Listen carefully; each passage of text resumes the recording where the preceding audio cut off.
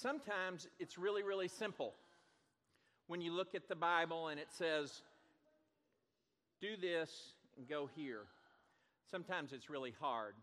Matthew chapter 6 has a section where Jesus is kind of saying, I know that you've read the law, but I want you to really understand the law. And it says, you've heard, love your neighbor. Somewhere somebody added, hate your enemies, so that you could define the difference. Jesus said, I really want to tell you to love your enemies, and pray for those who persecute you. And then he ends it with this statement, so that you will be perfect as your heavenly Father is perfect. I don't know about you, but when I read Scripture, there are very few statements that are harder for me to fully grasp and understand. But every once in a while, it's really simple. Turn with me and read with me from 1 John chapter 3. This is how we know what love is. Jesus Christ laid down his life for us, and we ought to lay our lives down for our brothers and sisters. And by the way, I think in many ways we think, how do I do that exactly? I'm not doing Jesus, not expected to do Jesus, but lay down our lives. And then he says, if you don't understand what I mean by that, here's an example. If anyone has material possessions and sees a brother or sister in need, but has no pity on them. Again, this pity word is not a word of thinking. This pity word is an word of action. Pity on them. How can the love of God be in that person? We continue. Dear children, let us not love with words or speech. Again, if you thought having pity on them was the idea of I can just think that or feel that, you're wrong. But with actions and in truth. This is how we know we belong to the truth and how we set our hearts at rest. Make no mistakes, going to the grocery store today and picking up groceries and bringing them back to the church is not all that's involved in our loving our brothers and sisters. Amen? But it's just kind of interesting to me, even the way this scripture is worded. But it is certainly part of it. It may be that you're giving groceries kind of on a regular basis. You bring a bag or two up here every week.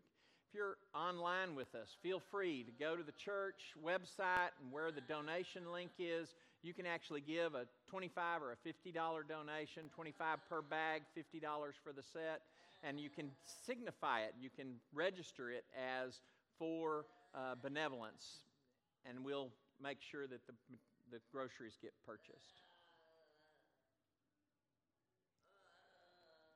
Loving God is a big, huge thing. Amen?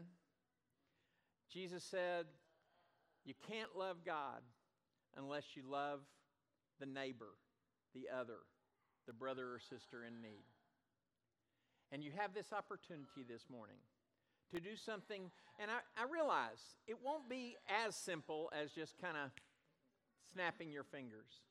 But you're going to have this opportunity this morning to go from here to a grocery store and put together a list of groceries, all non-perishables, that we can hand out. And it's, if you ever want to come on a Tuesday and Thursday, it's not that 10 bags go out every day, but there's always somebody.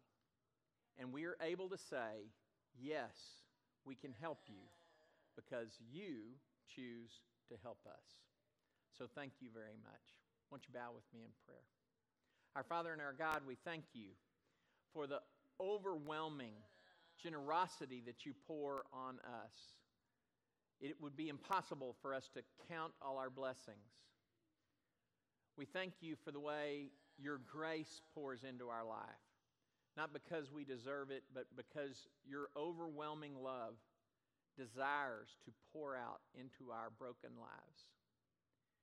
And Father, as we have the opportunity to be people who see ourselves as great recipients, and therefore we need to be great givers, help us in all those efforts. Help us to forgive people. Help us to turn any kind of animosity into love.